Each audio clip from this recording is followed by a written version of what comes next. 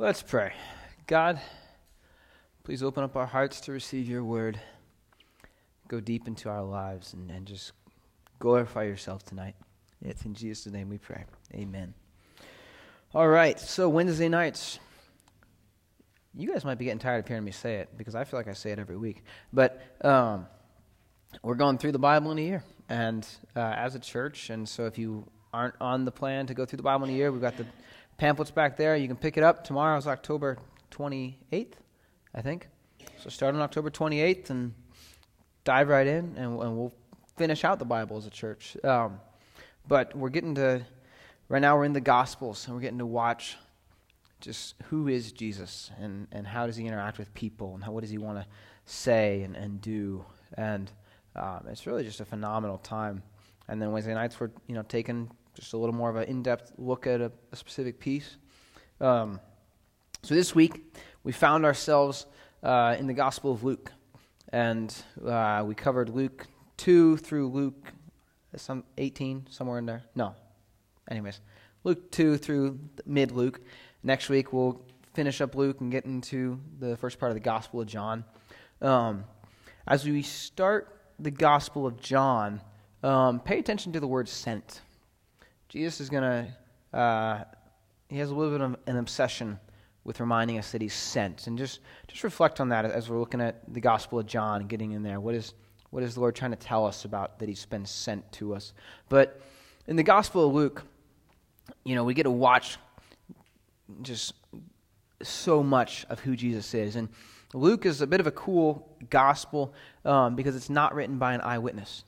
Luke is writing for a guy named Theophilus, basically saying, here's what happened. You wanted a narrative of what happened, so I'm putting it together in 2 volumes. Volume 1 is called Luke, Volume 2 is called the Book of Acts. And there's all different kinds of theories, and you can speculate on what does that mean, and who is Theophilus, and all this. But Luke writes like a court reporter.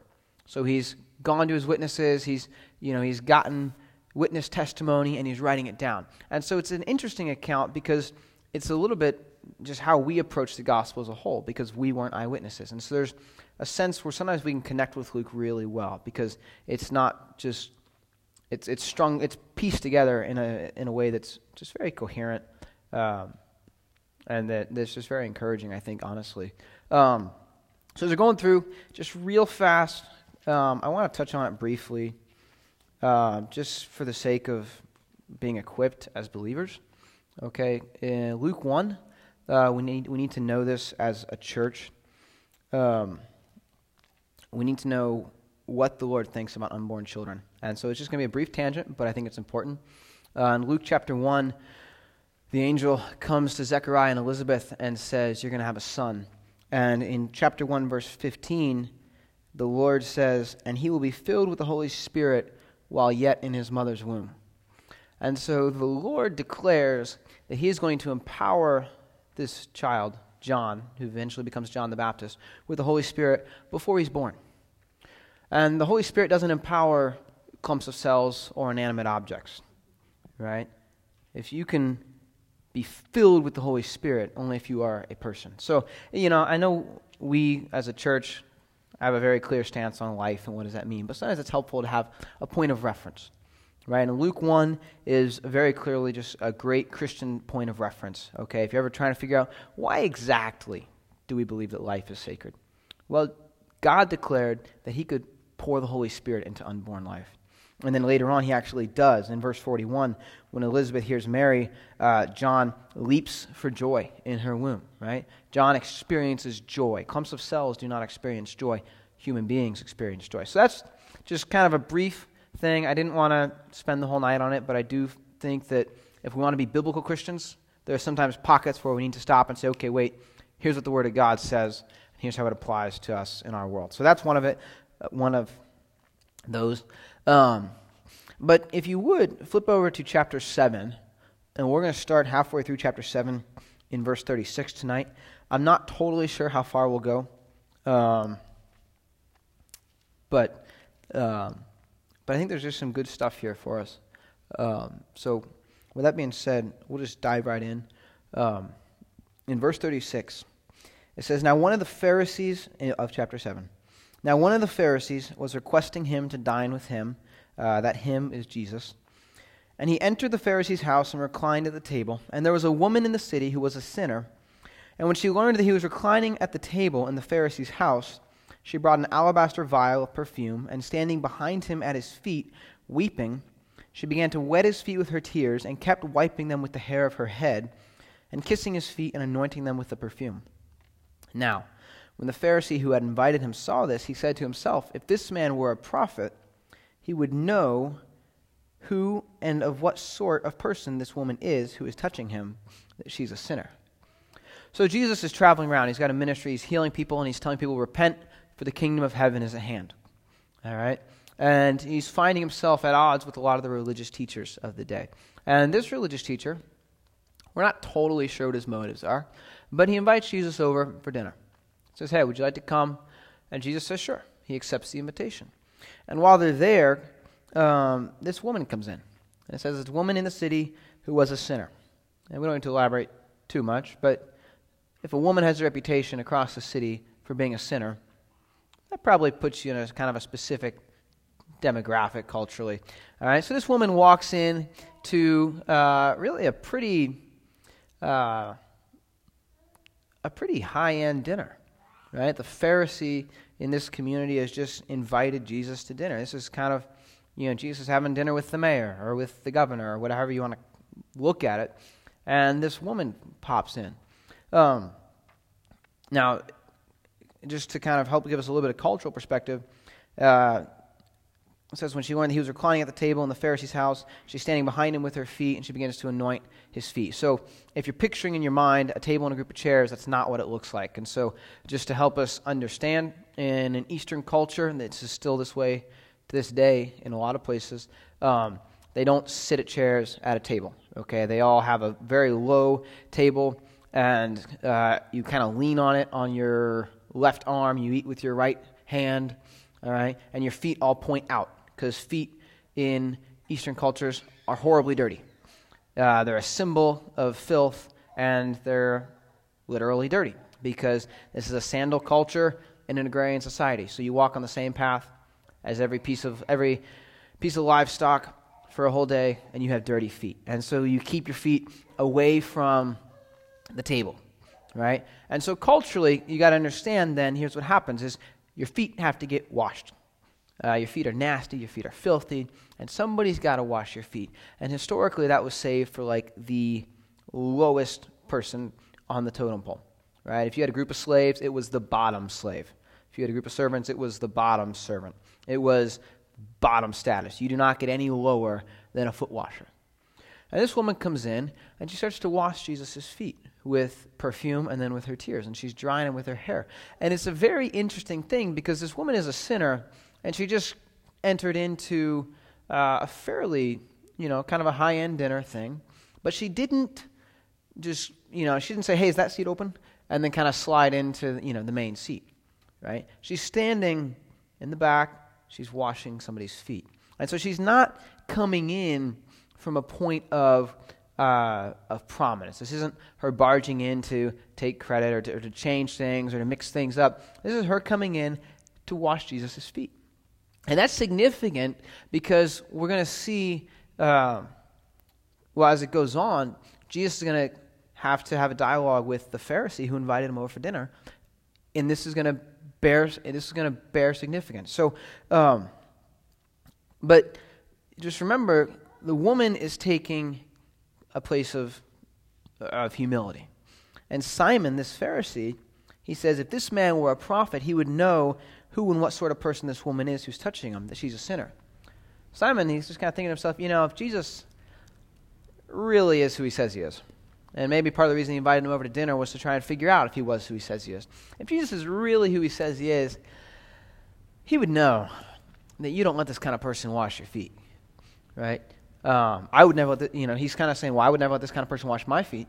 But there's an interesting break in the logic, which is that nobody has washed Jesus' feet up to this point, right? So this high-ranking official invited Jesus over for dinner, And it was hospitality in an Eastern culture is incredibly important. If you're a good host, you have somebody wash your guests' feet. That's just a given, right? And you might not like the person who you have wash their feet, but you're going to have somebody wash their feet. Jesus has dirty feet at this table, and this woman is coming in to wash his feet. And so this Pharisee says, Jesus, if he really knew his stuff, he wouldn't be letting a woman like this wash his feet. But notice there's a breakdown in this guy's logic, because if this guy knew his stuff, he wouldn't have let that situation arise in the first place. So in verse 40, it goes on, and Jesus answered and said, Simon, I have something to say to you. And he replied, say it, teacher. And Jesus said, a moneylender had 2 debtors. One owed 500 denarii and the other 50. And when they were unable to repay, he graciously forgave them both. So which of them will love him more?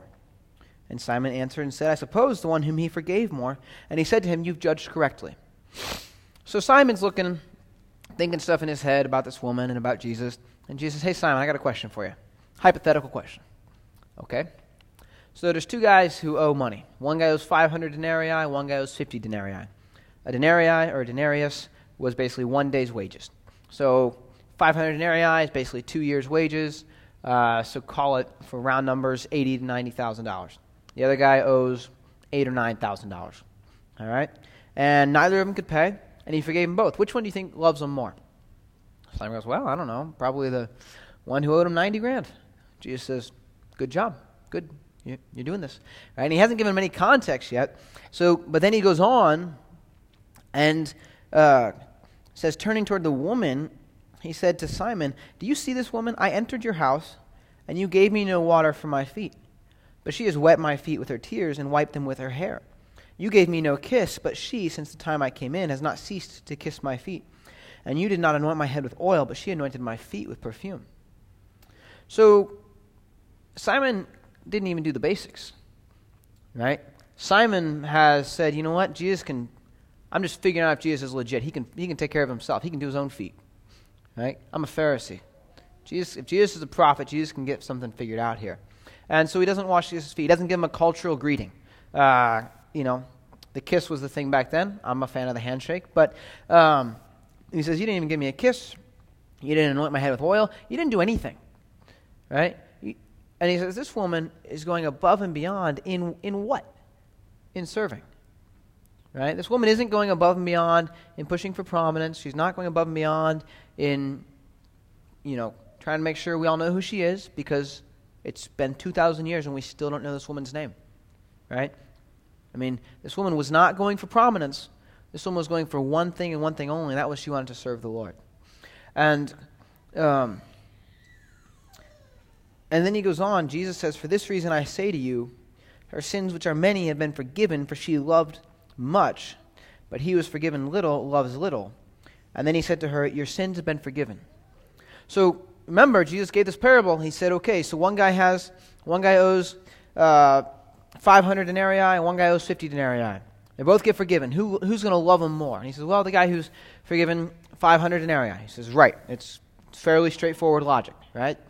So, this woman has had many sins forgiven, and she loves much.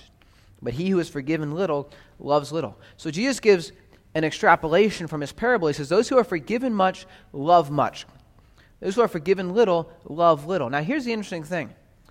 If you've accepted Jesus Christ as your Savior, how much have you been forgiven? What's the amount?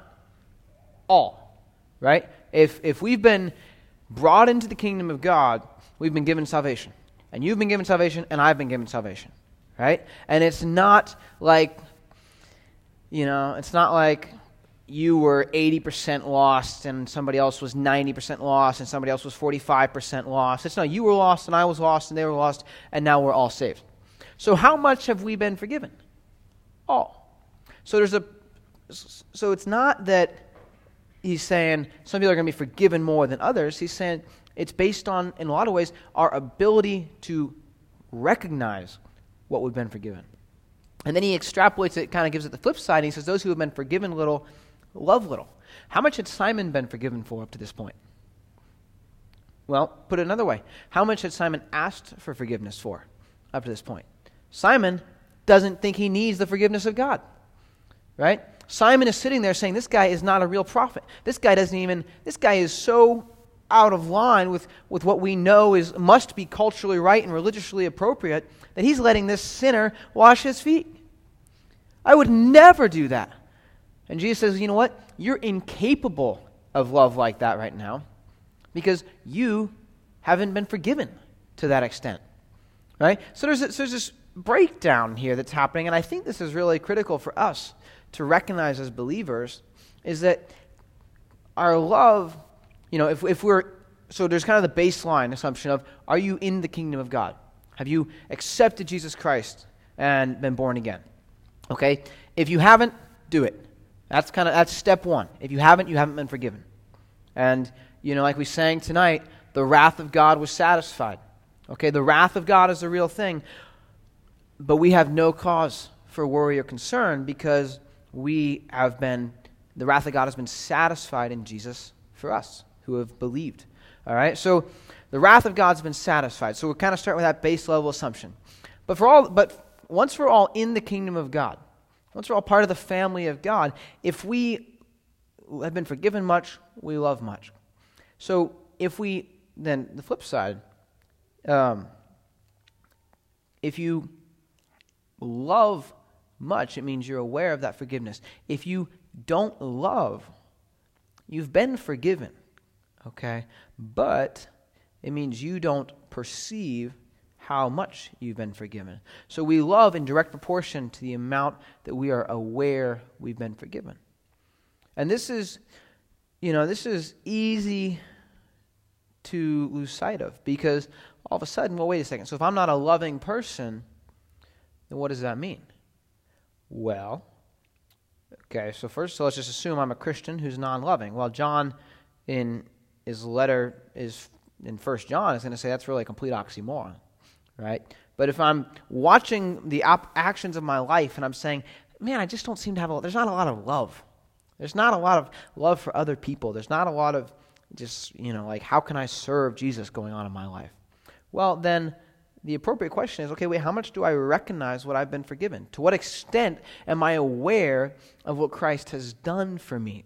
Right? Because we've all been forgiven much. So the only appropriate response is to then love much. If we don't love much, it's because we're not aware of what extent we've been forgiven. So if we find ourselves short on love in life, which I'm pretty sure applies to all of us at least some point in some phase, then it's not that we need to fix ourselves. It's that we need to focus on what has Christ done? What does it mean that the wrath of God was satisfied? What does it mean? What does the gospel mean? When my sins were crucified with Christ, and now it's no longer I who live, but Christ lives in me. What does that mean? What does Paul mean when he says that, that Jesus is the firstborn to rise from the dead? What are some of these, there's things that we say, there's things that we sing. We love the way they sound. We love putting them on our walls. But do we know what they mean? And if we can recognize that, it's going to impact the way that we love. And so it's a beautiful blend where all of a sudden, if we are lacking in love, we don't have to do more things for the gospel. We don't have to do more. We just have to be more. Be more in fellowship with Christ. We have to just abide more. We don't have to make ourselves love more. Right? What do? We focus more on who Christ is. And that's super critical. And Jesus goes on to this woman, and then he tells her, your sins have been forgiven. You've demonstrated your faith by your love. And this is what James talks about in the book of James. James says, you want to try and give me this whole spiel about you can have faith without works. He said, I'll prove to you my faith by my works. Jesus says to this woman, your sins have been forgiven. And verse 49, those who were reclining at the table with him began to say to themselves, who is this man who even forgives sins? And he said to the woman, your faith has saved you, go in peace. What faith did she have? Right? As we read it, we don't see any faith. We see an act. Right? But she demonstrated her faith by her works. Right? And so, again, it's all, you don't do good things because you're saved. I'm sorry, you don't do good things to get saved. You do good things because you're saved. Right? We don't act to earn points with God. We act because he already, won the whole game. And, the scoreboard is already broken and it's all on his side, right? We don't act to earn favor. We act because we've received favor. And this woman has faith. She's saved by faith. Right? Paul says it's by grace you've been saved through faith, and that not of yourselves. And Jesus looks at this woman and says, your faith has saved you, but it was an act that was the demonstration of her faith. So for each one of us, it's easy to read, it's easy to say it. It's easy for me to stand up here and teach it on Wednesday night. It's not as easy to live out on a Thursday morning, right? But we're given, and we always try and we're balancing this where it's the grace of God and nothing else that saves us and brings us into his presence. But we have a privilege and a responsibility to respond to that grace by living appropriately. Right? How do we demonstrate faith in Christ? By doing what this woman did, by serving Christ. Right? How do we serve Christ? Well, we don't serve Christ by saying, okay, I would like to serve Christ in the number 2 position. Right? We've been talking about this last week with James and John. Hey, we would love to serve you as long as it means that we are in charge of everybody except for you. Right? We are happy to serve as long as we set the terms. That is not what that means. This woman serves as a beautiful example of servanthood. Right? This woman serves as the lowest position. She starts at the very bottom. Right? She says, okay, I am a sinner in the city. Everybody knows it. So I don't really have an opportunity to, I can't really throw a party for Jesus because that doesn't work. I can't do certain things for the Lord. What can I do? Well, I could start at the bottom. Right? I could wash his feet because, you know what? Because an arrogant Pharisee invited him to dinner and didn't do anything for him. So there's an opportunity for me to serve by taking the absolute lowest position that's so low that the Pharisee wouldn't even stoop to have somebody do it to Jesus. I can fill that role. Right? For each one of us, if we start looking for opportunities in the kingdom of God, we start looking for how can I serve somebody? How can I bless somebody? How can I minister to the least of these? How can I be the hands and feet of Christ? Right? We will find opportunities, and they may not always be fun. Sometimes serving the Lord is honestly, it's kind of nasty work sometimes, right? But there is joy, and there is incredible blessing and richness in it. Okay? So, that's where we find ourselves at the end of chapter 7. We go on to chapter 8, and it says, soon afterwards he began going around from one city and village to another, proclaiming and preaching the kingdom of God, and the 12 were with him, and also some women who had been healed of evil spirits and sicknesses, Mary, who was called Magdalene, from whom 7 demons had gone out, and Joanna, the wife of Chuza, Herod's steward, and Susanna, and many others who were contributing to their support out of their private means. So we get another list here of other people who are serving. Some are serving by following. Some are serving by providing financially. All right. So he's not giving us this list of every Christian has to serve exactly this way. But every Christian has a responsibility to look for opportunities to serve. And then he goes on, and we're going to sort of shift gears here. But in chapter 8, verse 4, he gives us a very, very famous parable. And it says, when a large crowd was coming together, and those from the various cities were journeying to them, he, that's Jesus, spoke by way of a parable. The sower went out to sow his seed, and as he sowed, some fell beside the road, and it was trampled underfoot, and the birds of the air ate it up. Other seed fell on rocky soil, and as soon as it grew up, it withered away because it had no moisture. Other seed fell among the thorns, and the thorns grew up with it and choked it out. Other seed fell into the good soil and grew up and produced a crop 100 times as great. As he said these things, he would call out, he who has ears to hear, let him hear. So first of all, if you read this parable, you should know that it applies to us.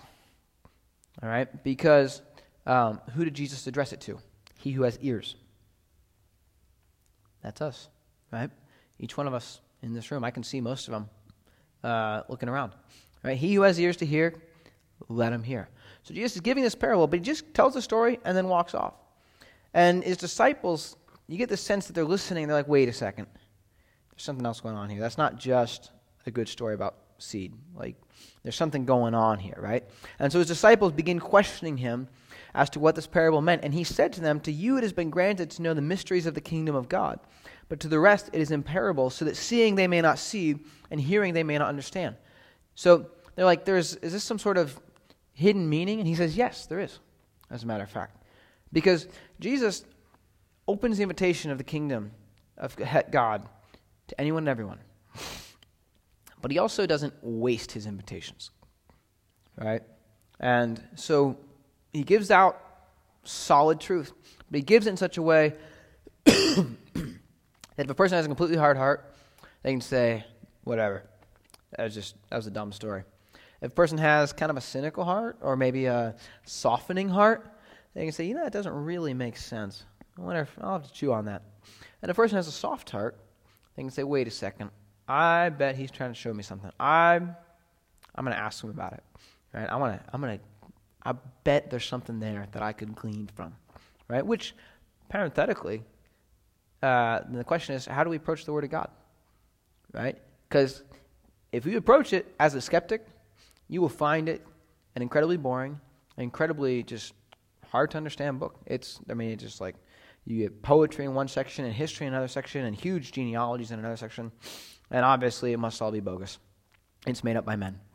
Or if you approach it with a cynical, you can approach the Word of God differently, and it will impact what you get out of the Word of God. So the disciples are saying, okay, there's got to be something here. And Jesus says, good job, guys. There is something here. So they have soft hearts that are still a little clunky, right? Which is encouraging because at least I have what I hope is a soft heart that's usually fairly clunky, right? In terms of understanding what the Lord is saying, what the Lord is doing. It's not a well-oiled machine. There's always some rust there. But verse 11, he says, "Now the parable is this: the seed is the word of God." All right, so Jesus says, okay, so this parable is a metaphor. The seed is the word of God.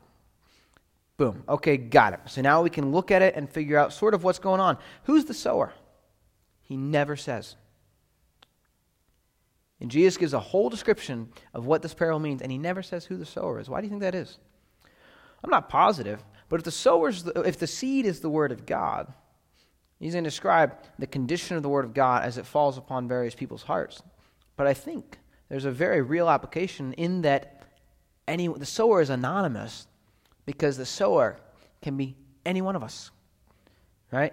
The word of God is not limited to a specific branch of culture. It's not limited to a specific branch of education. You don't have to go through a specific amount of formal training or denominational background or whatever to sow the word of God.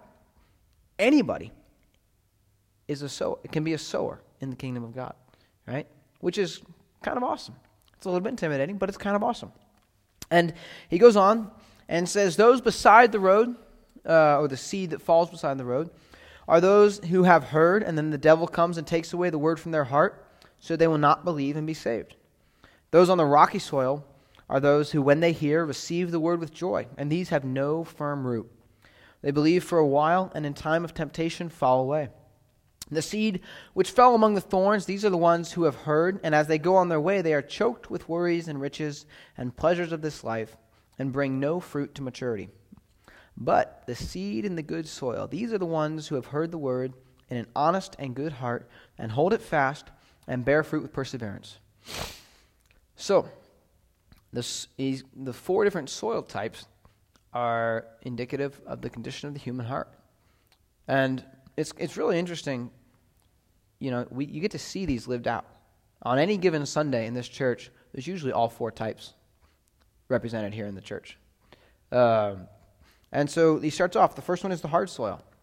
And these are people who, the word of God comes, and it just hits, the devil takes it away, it just never sinks in. It's just like, nope, that was, whatever. The music was nice, it was cool, see ya. There's nothing. It just, it falls on deaf ears. And that's a reality. That's hard soil. The next is rocky soil. Rocky soil is interesting. If you've ever seen something planted in rocky soil, stuff can sprout. stuff grows. It gets those first 2 leaves off every plant. It looks like it's coming up just like every other plant that's ever grown. And it'll do that for a week, 2 weeks, maybe. Depends on how big the rocks are. Depends on how many rocks there are. But sooner or later, it's going to choke out, right? It can't sustain itself because there's no room for it to root deeply. And some people hear the word of God and it's like, okay, I am in, right? I am all in. I get it. I've heard it. And they don't stop to let the word of God really go into their lives, right? And really work through the challenges and the background and the baggage and the things that they have hold them down. They don't allow the Lord to remove those things. And so it says they believe for a while, and in a time of temptation, they fall away. Life is hard. Life will challenge anybody who believes in the word of God. And there are some people who are totally all in for Jesus right up until somebody close to them dies. Or right up until they lose a job or they lose their health or something. And then it's just, you know what, I prayed and God didn't answer my prayer. Right? And, I've known those people. I've met them.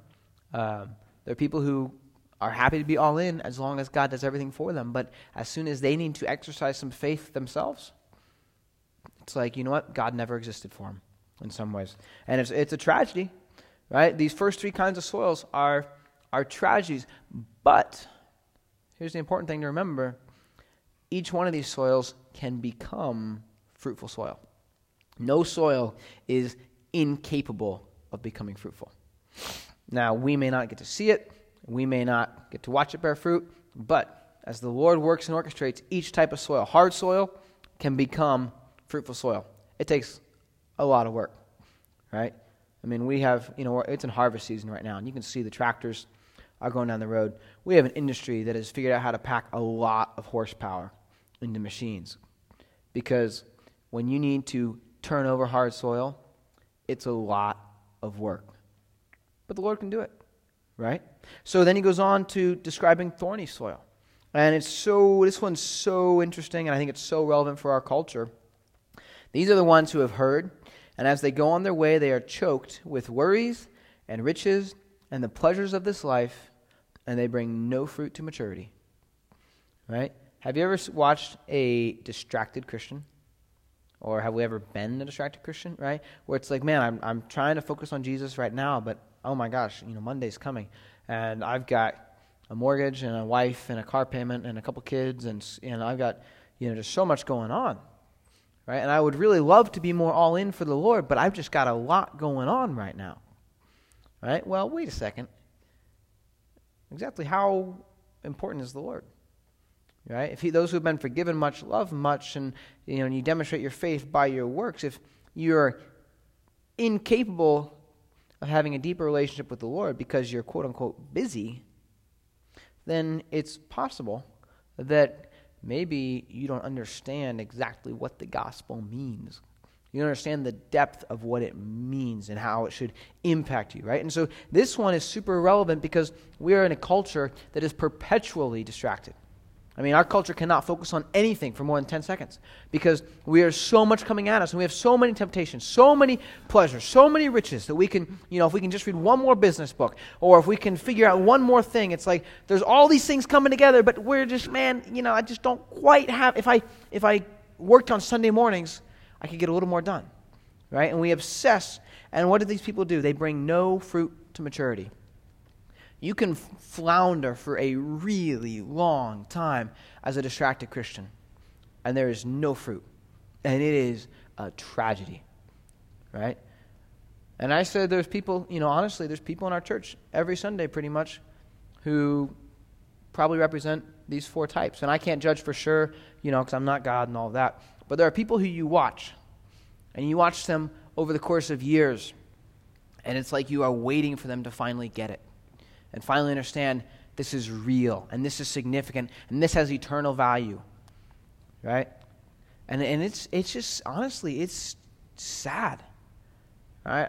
I don't think it's depressing, but it's sad to watch somebody who should be getting it, right? Somebody who knows enough of the Word of God, somebody who knows enough, who's had enough fellowship with the people of God, that they should be engaged with what God is doing, and they just aren't bringing any fruit to maturity.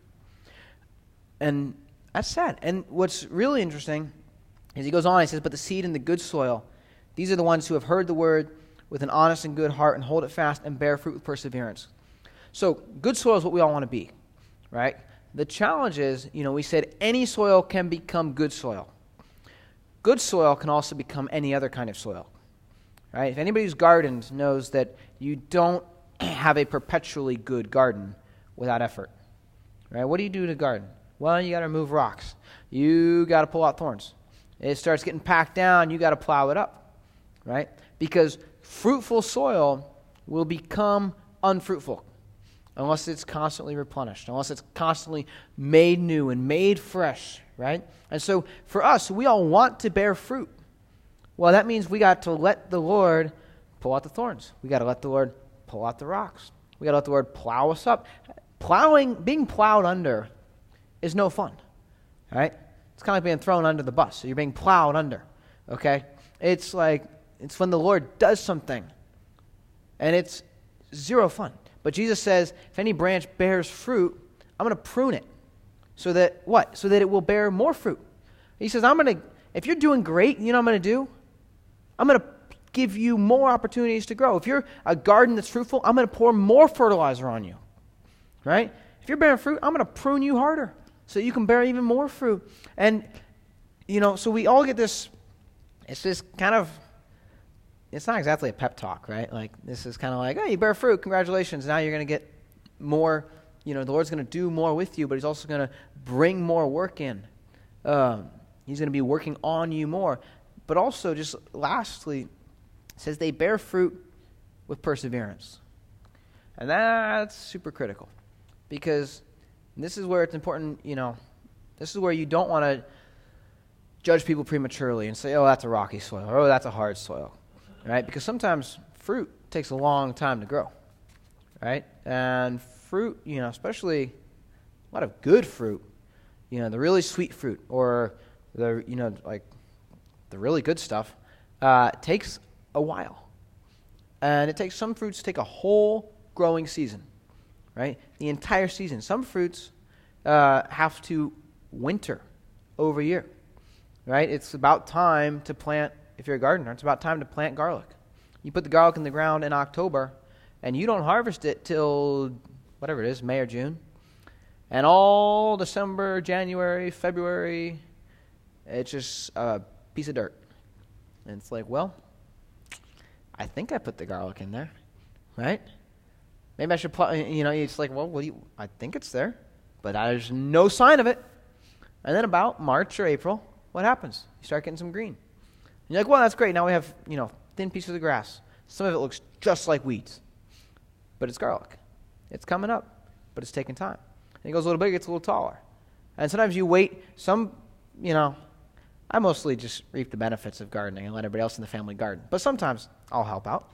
And with some plants, you actually wait till the entire plant dies before it's ready to harvest. Right? Some plants, you don't pull it out when the plant is green, or else you'll totally ruin the fruit. You wait till the whole thing that you can see, till everything you can see dies. And then you dig it up. And that's when it's ready. That's when it's ripe. Okay? So, if we're good soil, if the Lord's working in us, and you feel like, man, there's no fruit in my life. I am trying to not be thorny soil. I am trying to not be rocky soil. And man, I cannot, there's no visible fruit. Well, you know what? Sometimes you got to go through winter. And that's, and I say that not to be discouraging, but to be encouraging and to say, you know what? Sometimes there are seasons where things are hard. Sometimes there are seasons where it's like, what is going on? And the Lord would say, you know what? Spring is coming. It's coming. The fruit is coming. You stay in the Word. You keep letting the Word of God go into fruitful soil, right? You don't get anything out of fruitful soil if you don't put seed in. So if you want to be fruitful soil, you keep putting seed in. You keep letting the Lord put the seed in, take the thorns out. Put the seed in, take the rocks out, right? Along the way, we keep looking for opportunities to serve. We keep asking the Lord to open our eyes to how much we've been forgiven. We keep, not trying to put ourselves in a position of prominence, but saying, okay, I just want to respond because of what God has done. Right? We do all that, and what happens? We bear fruit with perseverance. It might not be fast. It might not be glamorous. But we get to bear fruit. And here's the thing. We are guaranteed that we will bear fruit. Because the Word of God does not return until it accomplishes what it was set out to do. If God has sent His Word into your heart and you are letting it do what it is meant to do, it will bear fruit. That is a promise from God. And so it doesn't matter if it feels like you're not bearing fruit. Your feelings are the worst single possible means of gauging whether or not something is accurate. Right? It doesn't matter if it feels like you're bearing fruit. If the Word of God is going in and God is working, you will bear fruit. It might be a season of winter. It might be a season of slow growth. Right? Some plants are sitting around there waiting to sprout, while other plants are just putting out huge amounts of leaves. Right? Some plants look like pumpkins. They spread out all over the place. And at harvest time, you get like your one, golf ball sized pumpkin, right? But you ate up like hundreds of square feet. Some things, man, you can pack them in. You can get, buckets out of just a super small plot. But you might not see any of it because it's all underground. You might not see any of it, but it's bearing fruit. The Word of God is living and it's active. And it's sharper than a two-edged sword. The Word of God will work in our lives. It will have impact. It will bear fruit. And we get to be a part of that process. We get to let the Word of God bear fruit. So, if you're hard soil, soften up. If you're if you're rocky or thorny, let the Lord remove those things. If you're good soil, praise the Lord. Don't be discouraged. Right? Just let the Word keep going in. And just stay faithful. Keep letting the Word of God do its work in your heart. So, that's it. All right. Next week, we're going to get all the way to John chapter 2, I think. And so let the Word of God do something. Right? There's a lot in the Gospel of Luke that the Lord wants to show. I think each one of us. I think the Lord wants to teach us stuff about who He is in the Gospel of Luke. So keep your eyes open and be ready for the Lord to show you something. All right? God, we pray that your Word would go deep in our hearts. We pray that we would be fruitful soil, that you would just grow us. God, we hate getting the thorns pulled out of our lives and the rocks, but it's so necessary. So we pray that you would do that work in our hearts. Give us the patience and the endurance to keep looking toward what you're doing. We pray that you would fill us up with your Holy Spirit, that your power would just go deep into our lives, and that we would be equipped. God, we do pray that we would be sowers as well, that we would be spreading the Word of God. We don't want to just absorb it. We want to spread it. We pray that you would give us the boldness and the courage and the opportunities to just bear in mind who we are as we're interacting with others, and to bear in mind the power of the gospel as it's worked in our lives. So we pray that you'd have your way with us, be glorified in our midst. And it is in Jesus' name that we pray. Amen.